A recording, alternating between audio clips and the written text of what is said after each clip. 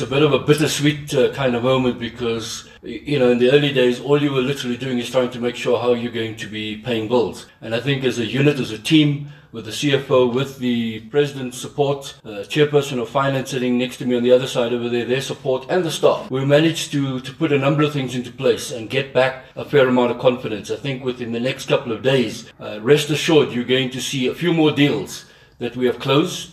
They just need to be formalized and they'll be announced. And that's why I said I think SAFA is at a point now where we've turned that particular corner. And so yeah, it's bitter in the one hand, but it's also good to know that you are not running away from something. There's nothing to run away from. There's everything to look forward to. And you will see massive changes in women's football. You're going to see massive changes in the development of the game. And there's going to be some exciting news for Bafana Bafana itself coming up in the next couple of weeks.